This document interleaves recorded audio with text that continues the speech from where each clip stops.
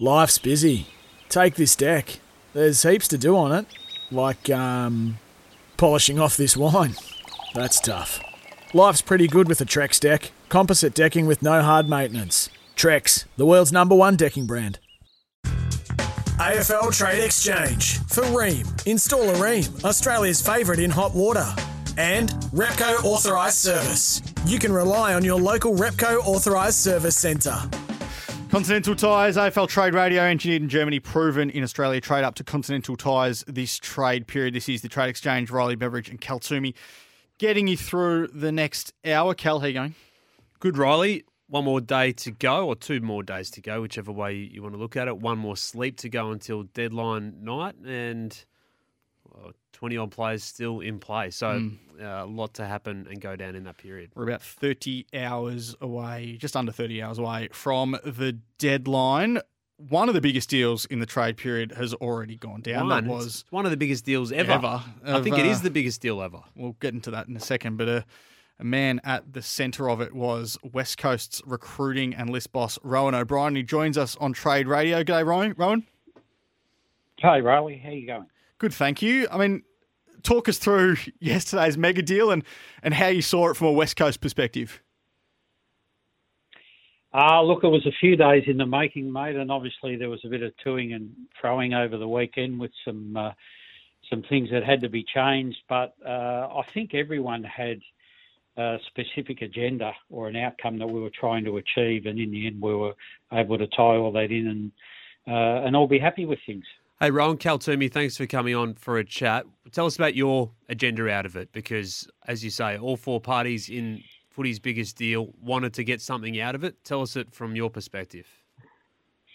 So from our point of view, we had 2 things that we were mindful of. One was obviously to try and maximise the draft outcome. I think we've stated all the way through this that we're in a period where we want to go back to the draft and get the right outcomes there, and also to try and facilitate a deal for Junior Rioli to go to Port Adelaide, which initially we thought the 2 may be separate, but the longer it went on, it probably became clear that both things were probably going to work out better if they were linked. Overall, the deal, we'll just recap it. Junior Rioli, pick number 2 and pick number 40 went out for pick 8, pick 12 this year, future second and future third round pick, both tied to Port Adelaide. How much consternation was there from your end and from the club's end over the weekend as that ruling came down and prohibited the previous iteration of the mega deal? Did you have some second thoughts on progressing in that form, or did you still feel like most of those things could be achieved singularly? How did you sort of approach Monday? We probably just took a breath, to be honest, over the weekend to try and work out the best way forward. And it was not something we expected. We thought maybe it would have been approved, but that's okay. But then chatting more with the boys on Monday, and in particular the Giants and Kangaroos, we were able to come up with a way to resurrect things and ultimately get it across the line. When did it first come onto your agenda as a possibility? Because, as Cal said, it's one of the biggest trades probably in the history of the league. When did it come onto your radar that this could be a possibility? Probably in the first couple of days of the trade period, or even in the lead up. Initially, as I said, we thought that maybe these 2 things were going to be separate if we did either. But then the more we dug down and spoke to the boys from the other clubs, it was like, okay, we can help each other here and get the outcomes we want. You obviously slide from pick number 2 to getting picks number 8 and 12 as part of the deal. We saw you at the NAB AFL Draft Combine over the weekend. Can you talk us through the difference in quality and the difference in the type of player that you think you'll get between pick 2 and 8? We don't think there's a big difference, to be truthful. There's a group of guys maybe in the top 12 to 15 that are fairly even and, more importantly, bring something really good to the table. So there's, potentially a bit of difference between players. We all have to acknowledge that. But to get 2 of them instead of 1, we thought was a really good opportunity. Are you really comfortable with what you will get at pick 8? I mean, you can pretty well identify that one of the 8 on your board is going to be there for you at your first pick. Are you pretty happy with what that play looks like at the moment? Yeah, feel free to tell us who it is. I mean, or what the eight might be. We're going to. No, we'll declare that today, Kel. No problem. No, look, we are. Obviously, you don't consider a move like this with pick slide unless you are comfortable with a group of players, and we feel there's enough talent there that there's someone really attractive for us at that pick. How much has the go-home factor been in consideration with this deal and just throughout your dealings across this period and this year? Because we've seen it be a huge theme of this year's trade period. I mean, Luke Jackson goes back for after 3 years, Isaac Rankin after 4, Tanner Bruin after 2, Jason Horne-Francis after 1 year. We're seeing it more and more around the competition. How much has that been a factor in what you've done over the mega deal and also just in terms of what you look at this year's pool like? To be honest, Cal, I've had that question a bit, and it really hasn't been a consideration at all for us. I know it's been highlighted a little bit through a few things that have happened this year, but we've obviously got a liking for Western Australian talent, and that hasn't changed at all, but we've also got a pretty good record of keeping players from outside of WA, so that hasn't really been a consideration for us at all. We're happy to draft who we think is the best talent and back the club to retain them. Obviously, a tough year for the club this year, but you took 5 picks last year at the draft, another 4 picks inside the top 26 this year, and via the deal, you have 2 second rounders next year and 3 inside the first 2 rounds. Is that part of the strategy to really ramp up the draft hit over this block? Yeah, look, it is, Cal. We've stated all the way through that, now is the right time for us to go to the draft. And if you're going to do that, you have to do it over a 2 or 3 year period. We did have the 5 picks last year with 3 in the 2 rounds, and we've got 4 inside 26 this year. And to have the 3 in the 2 rounds already next year, we think has provided us with a good platform to come out of that period with some good young talent on our list. You mentioned before that Junior Rowley obviously departs the club as part of this big trade that went down yesterday. Will the club be looking at targeting a replacement for him, or do you think you need to target a replacement for him? How does that play out from here? We'll just assess that really with what talent is available when it comes to our picks through the draft. We're obviously really disappointed to lose Junior in the prime of his career, but he's a premiership player. He's obviously written himself into our history, so we wish him all the best. And we'll just make those decisions around what we do with that type of player or anyone else when we see what's available at our picks. You already brought in Jaden Hunt during this year's trade period as an unrestricted free agent. What do you think he'll bring to the club? Well, he obviously brings some real speed and can play as a defender or up on a wing. So we think that's a little bit different to what we have on our list. He's got a bit of versatility. We're really looking forward to what he can add to the group, Jaden. When did he become an option for you? Because he was without a contract for obviously throughout the year, but did play some significant footy for Melbourne over the past couple of seasons. Yeah, we were tracking him all the way through the year, and we weren't sure which way it would land in terms of his position with Melbourne or leaving as a free agent. As the year went on, we started to feel like we were some chance with Jaden, who had spent a bit of time in Perth in the hub the year before and quite liked the lifestyle and what it brought, and we were able to talk to him about where we're headed as a footy club over the next few years. So probably in the latter part of the season, we started to get a feel that we were a real chance with him. Another big trade that went down yesterday was obviously one that took Luke Jackson to Fremantle. Were the Eagles ever seriously in that race, do you feel, as well? We'd like to think we were. We tried to entice Luke to come to our club. We felt we could get the deal done, but ultimately he chose to go down a different path. So that's what happens. Are you in the conversation with Jeremy Sharp, Rowan? Obviously, there's been some interest from his end to go back to Western Australia, Fremantle amongst that interest as well, or is that something that you won't look at over the next 30 hours or so? I think it's unlikely, Cal.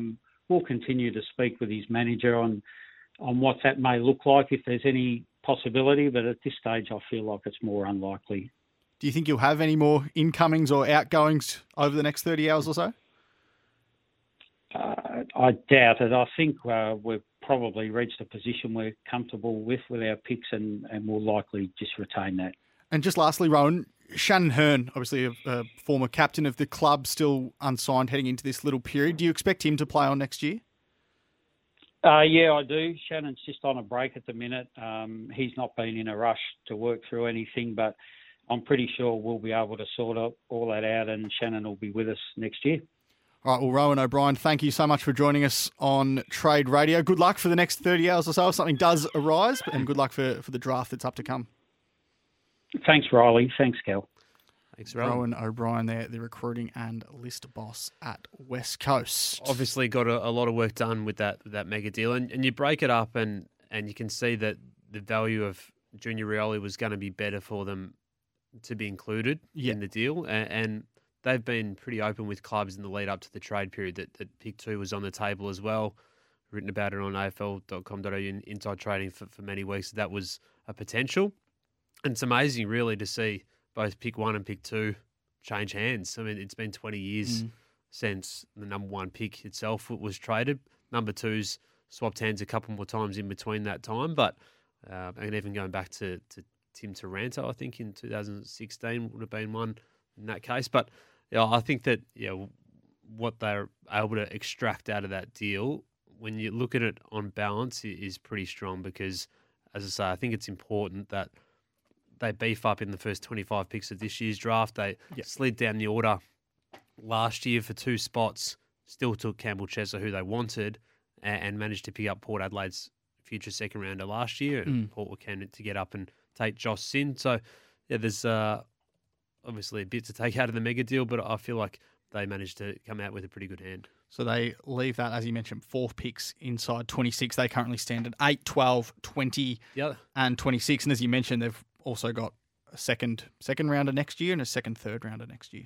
Yep, and a first rounder of their own as well. Yes, so of course, the other part of it too is that the level of control over an uncontracted player who's so invested in moving to another club, who's in the bottom 6 or 7 on the ladder in Port Adelaide in Junior Rioli, look, it's minimal. So there's always the possibility of pre-season draft if something doesn't happen, and that's where the power of the contract is significant, and not having a contract as well. So, look, they obviously would have preferred to keep Junior Rioli and put a deal in front of him, but for family reasons, he was keen to get back to South Australia.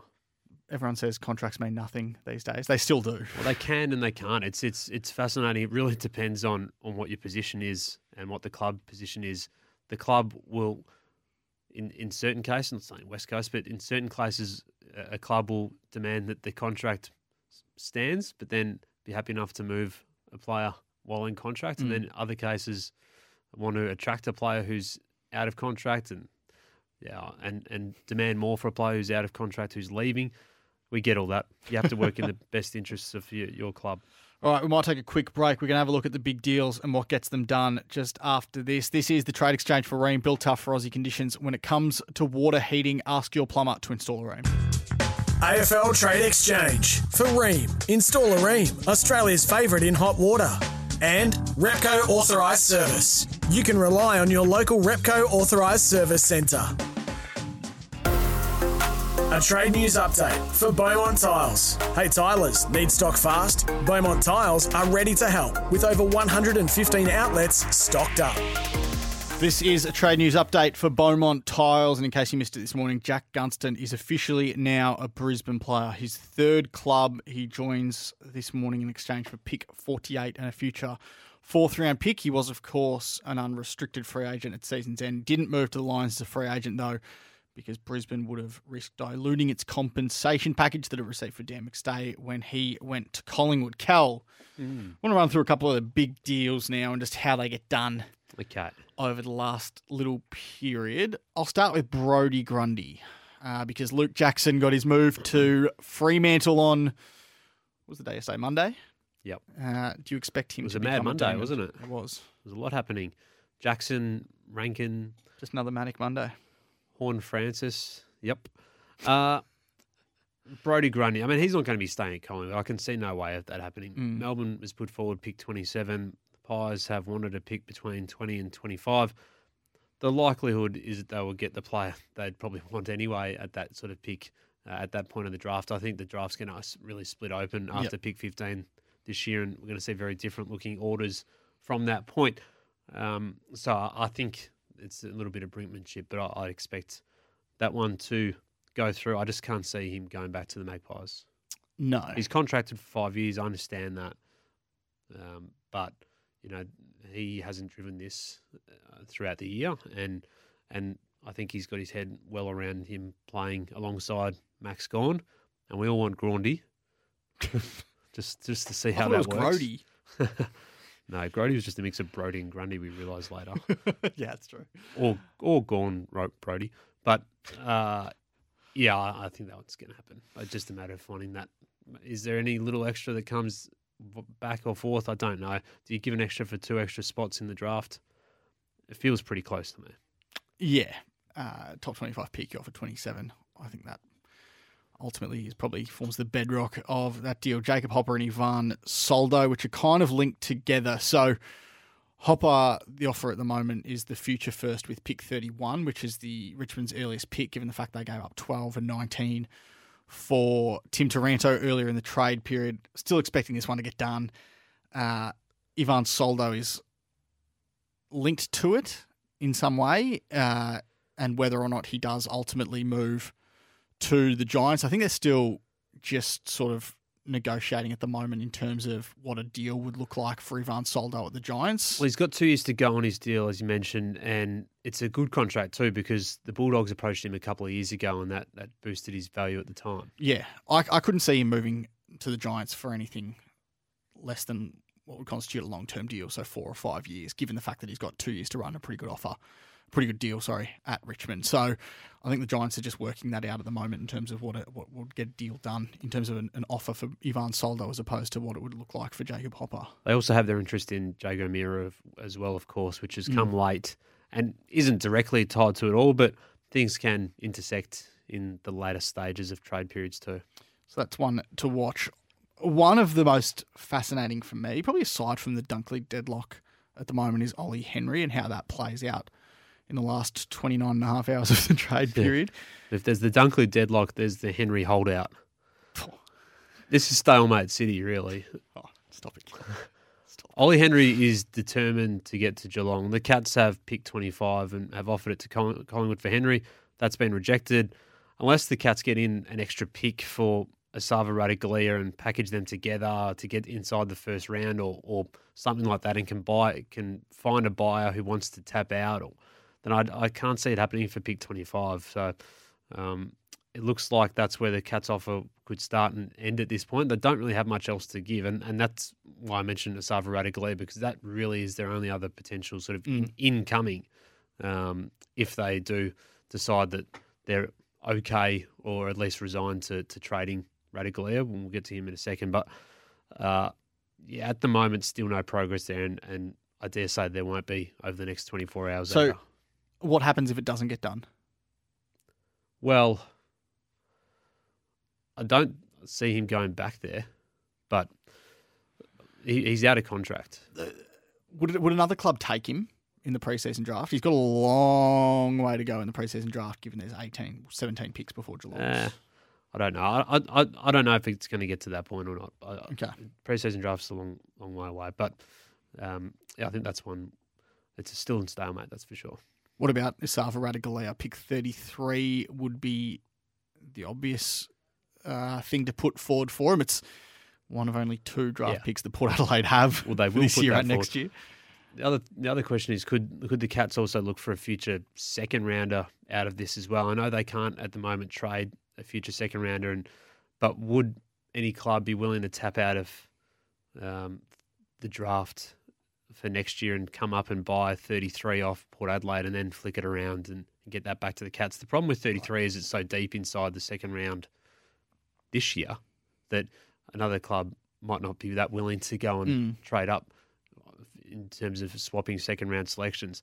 But that's another way that could potentially be looked at. But look, Port Adelaide has manoeuvred and manufactured the biggest deal ever to land their first 2 targets. So this management team will give this a swing as well. And look, Asava Radicalea's no doubt got interest in going to Port Adelaide. Yeah. Jack Bowes. Yeah, I think this is most likely to happen this afternoon. We've spoken about this since Saturday. It's set to be a future third-round pick that goes back the other way to the Cats as part of that deal, which will see them land Bowes and pick 7 and obviously take on his back-ended couple of years of his contract, and he's likely to sign a 4-year deal, I'd anticipate, with Geelong. So, look, he's been in limbo for a little bit now, but I think that's where that one will land. What about Josh Dunkley and then, in turn, Rory Lobb? I mean, it seemed a while off over the weekend, but as you reported last night, the two clubs are going to be meeting today that's Fremantle and the Western Bulldogs to potentially facilitate something. Yeah, no real progress on the Josh Dunkley trade.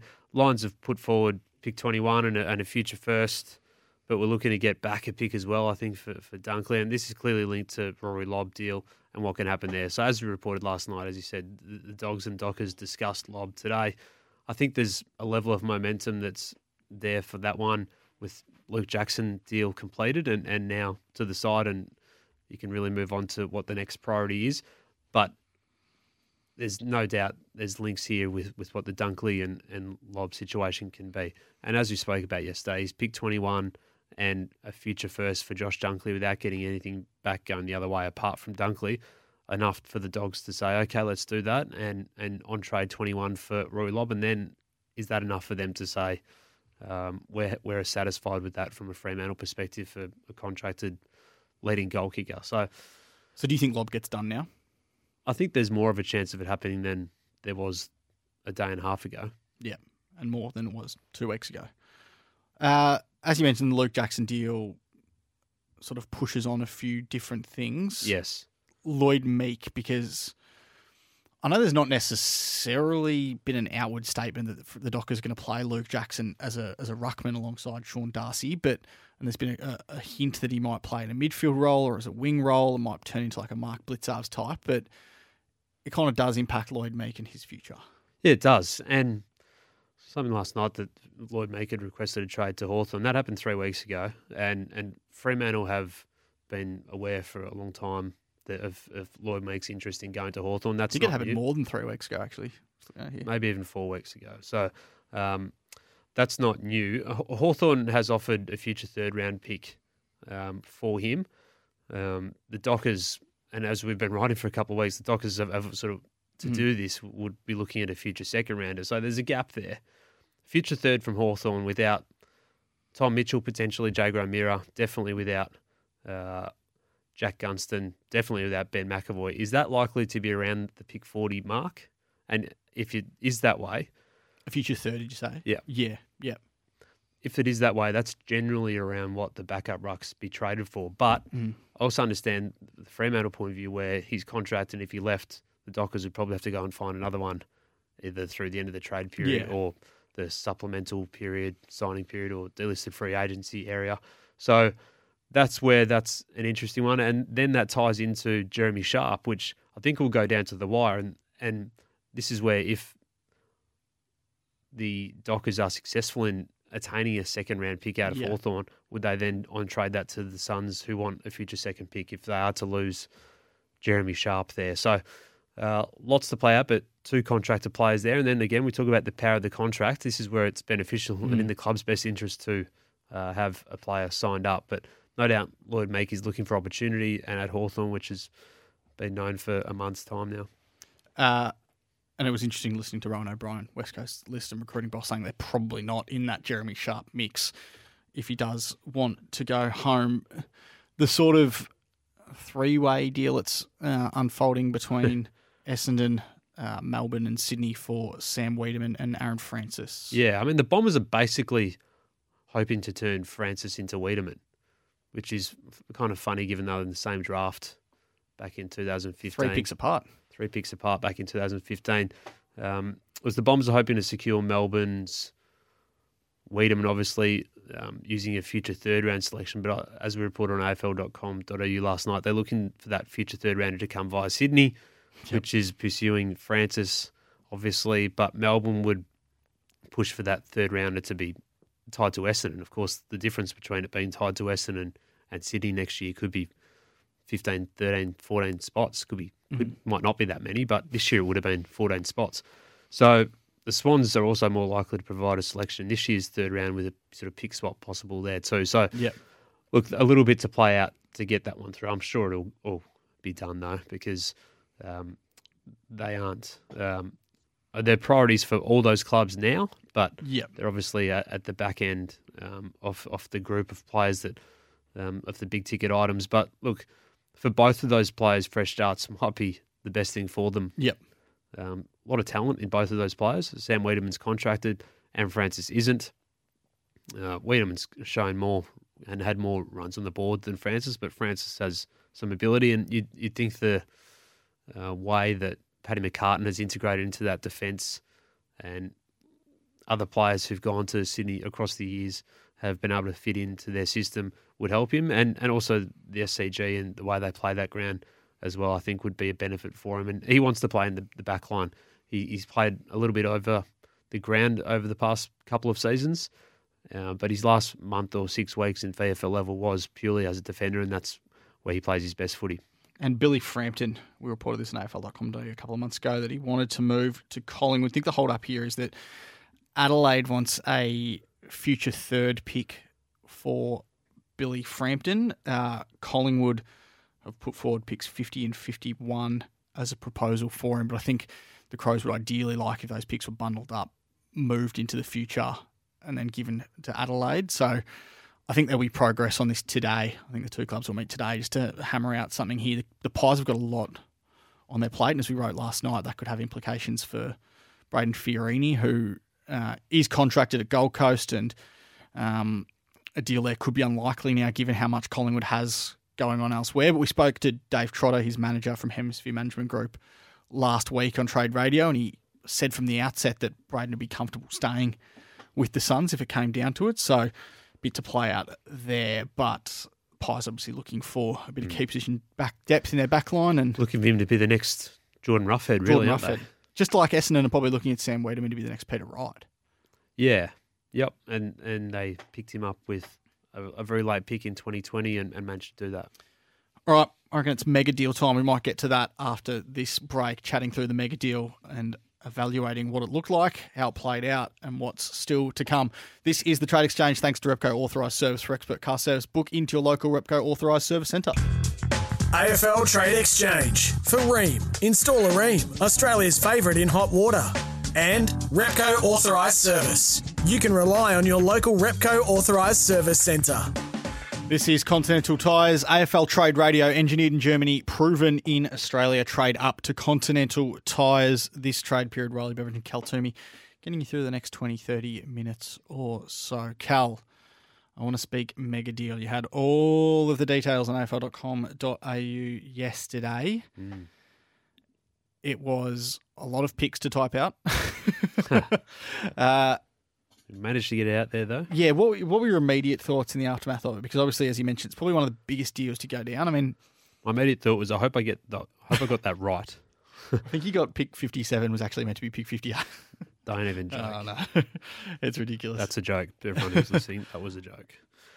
Yeah, what were my immediate thoughts? Look, I thought that, as Ron O'Brien said, that every club went into it with objectives, and I feel like every club probably got out the objective that they wanted to. North Melbourne clearly wouldn't have created a situation where they wanted to move on Jason Horne-Francis, having picked him just at number 1 last year, but I feel like they managed to manufacture a pretty good outcome for themselves and courageously managed to trade out pick 1 as well at the same time. I like what they've done in terms of get pick 2 and pick 3 and have the future first as well. And if you break up the deals, then Horne-Francis was essentially the pick 2 part and one of the 40s, and then the number 1 part was basically 3 and the future first and throw in a couple of things. So look, one might be a tiny bit overs, one might be a tiny bit unders. If you really difference is negligible. I think so. So I thought they made the best of what they could out of a bad situation, and now they're open to doing the next thing, and that's as we reported last night, be open to offers on pick 3. I don't think pick 2's gettable, but pick 3 I feel like would be at the right price if a club came, and could they generate another first-round pick out of moving back 5 or 6 or 8 spots or whatever they would be comfortable with doing. It's a unique position. Like, I couldn't remember the last time a side had finished bottom of the ladder 2 years in a row and doesn't have a number 1 pick on its list. Yeah, true. But I kind of like it for North in the sense that if you can move 3 for multiple first rounders, or what would it be, top 10 picks or top 15 picks, like, you give yourself the best opportunity to pick as many good players as possible.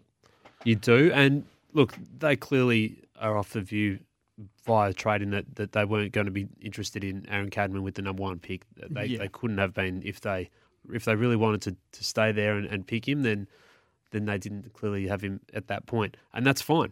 That's understandable as well. Not everybody rates players in the same ways, and there are different circumstances pertaining to where your club is, what your club needs, and what's the right fit for you. So I'm interested now to see which way they go on a draft platform. If they retain and keep pick 2 and 3 and don't split it again. And, of course, the splitting could come closer to the draft as well. If they keep and retain it, I feel like Harry Sheezel's a very strong chance to be at North Melbourne. And which midfielder would they look at? Would it be George Wardlaw? Would it be Elijah Sardis? Would they be the two that they'd be weighing up? So you think they'd do a mix? I think a mix would work. As opposed to 2 pure midfielders is what I should explain. Yeah. I mean, Elijah Sardis is a running midfielder who can go inside as well. George Wardlaw is probably as close to Jason Horne-Francis as in this pool. Mm-hmm. And Harry Sheezel is the Stevie Johnson of this year's draft. He's classy, smart, inside 50, just kicks goals, marks well above his head, manufactures opportunities all the time, and we'll be able to do that at AFL level pretty soon as well. So all a little bit different, but he is a half forward more than a midfielder at this point. Is it cut and dry that the Giants take Aaron Cadman at pick 1 now? Yeah, I think so. The question will be whether they place a bid on Will Ashcroft. I think Cadman... Will they or won't they? Will they or won't they? That is the question. Will? I got it. Yeah, thanks. I got it. Will they or won't they? I think... Well, they interviewed him last week at the NAB AFL Draft Combine. Obviously didn't interview Nick Dacos last year, but they did bid on Sam Darcy with the number 2 selection, which was the earliest father-son bid has ever come. So they interviewed Will Ashcroft last week at the Combine.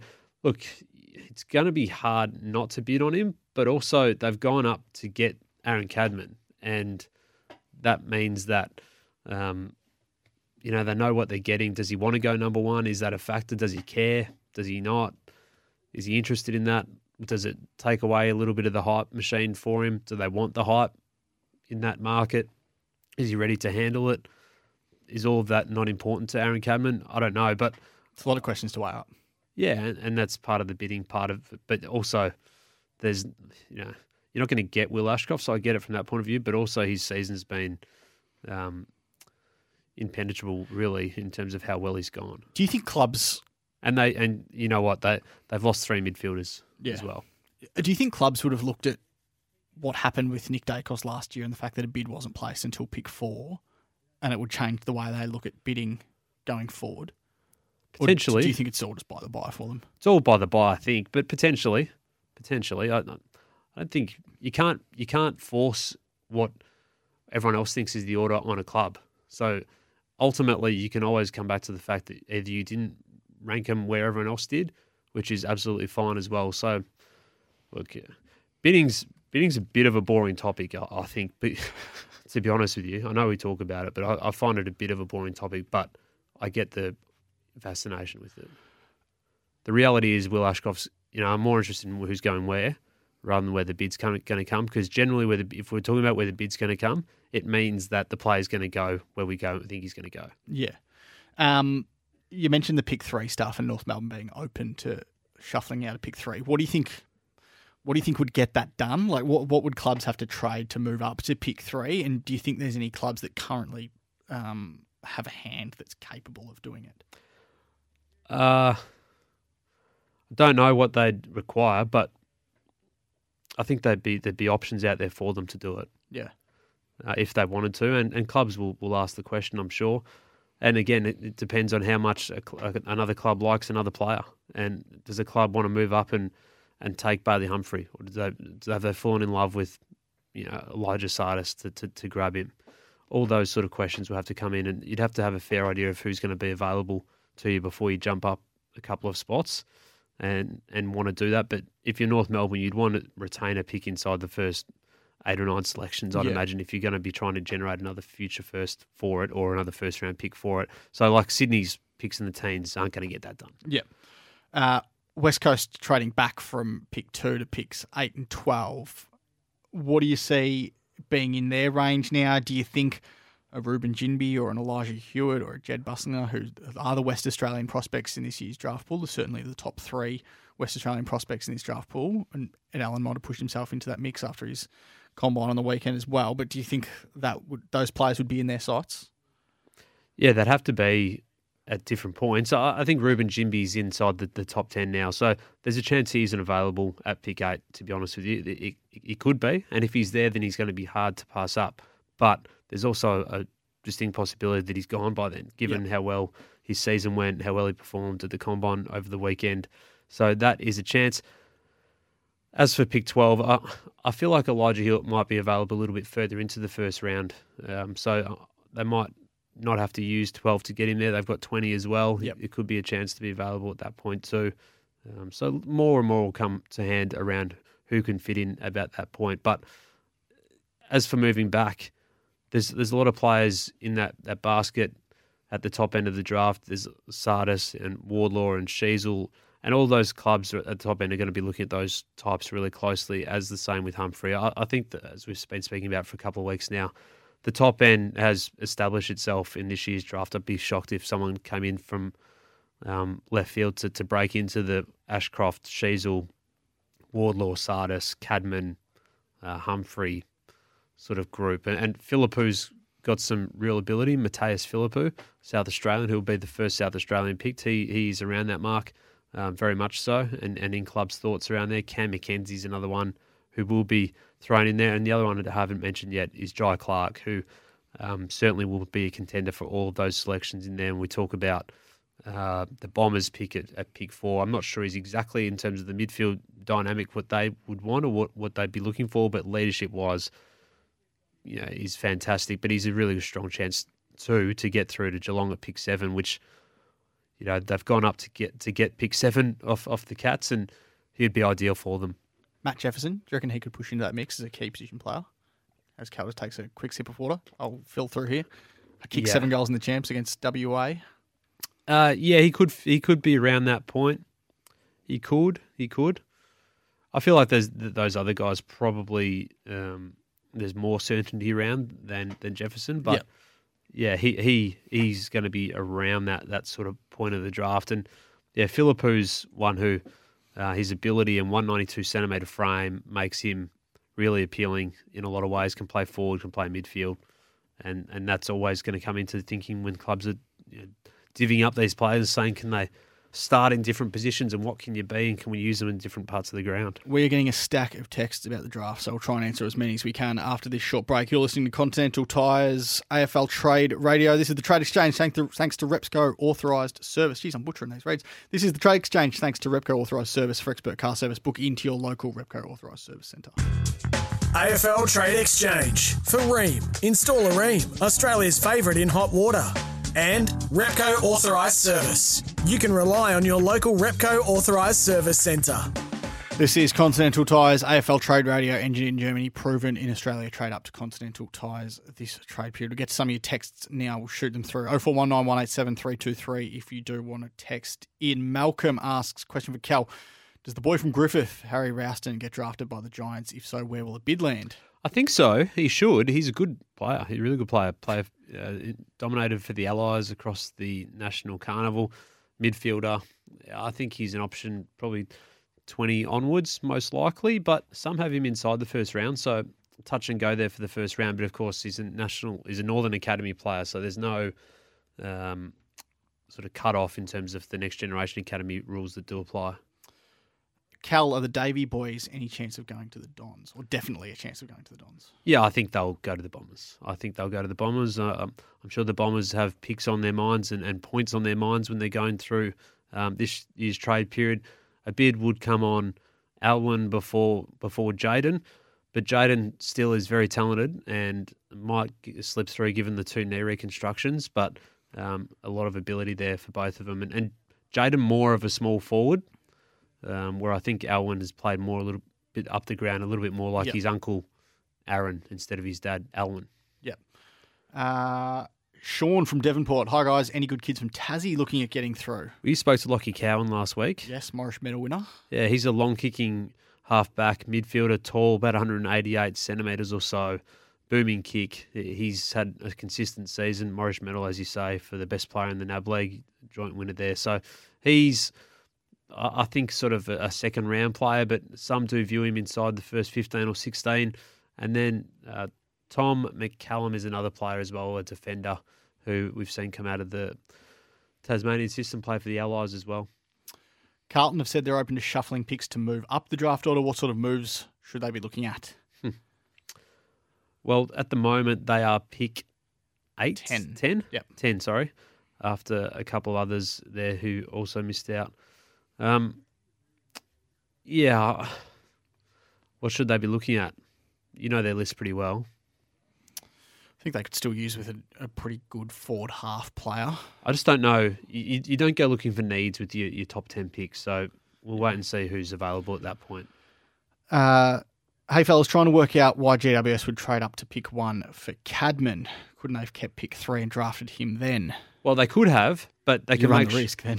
They can make sure of it. And the other part about that is that you never know what someone else is thinking. So if you don't do that, yeah, you might think he's going to get past North Melbourne, and North Melbourne might give the indication they're not going to draft him, but they don't have to then hold the promise and say we're not going to trade the pick. Someone might come over the top of you and do that and then go and grab him. And we've seen that in the past, different stages too. And that can happen on draft night. It can happen on draft night as well. So they've made sure of it, and I like the fact they've made sure of it. They paid a healthy draft price to do that. Yep. But, yeah, they've gone and got him, and they'll be able to add a key forward to their mix. All credit to them. Hey, Cal, with all of the top-end pick swaps, who do you think will be there at pick 4 for the Dons? Well, I think Aaron Cameron would have been right in their wheelhouse if he'd been available. Harry Sheasel, if he's available, I'm not sure he will be. George Wardlaw, Elijah Sardis, Bailey Humphrey. I think any of those guys would be really good picks for the Bombers. Another great episode of The Trade Exchange for Rheem. Built tough for Aussie conditions when it comes to water heating. Ask your plumber to install a Rheem. Deadline day tomorrow. We'll be back. Same time, same place. Want to witness the world's biggest football game? Head to iCanWin.com.au, predict Australia's score with a crystal ball, and it could be you and a friend at the FIFA World Cup Qatar 2022 semi-finals, all thanks to McDonald's. Maccas, together and loving it. TNCs apply.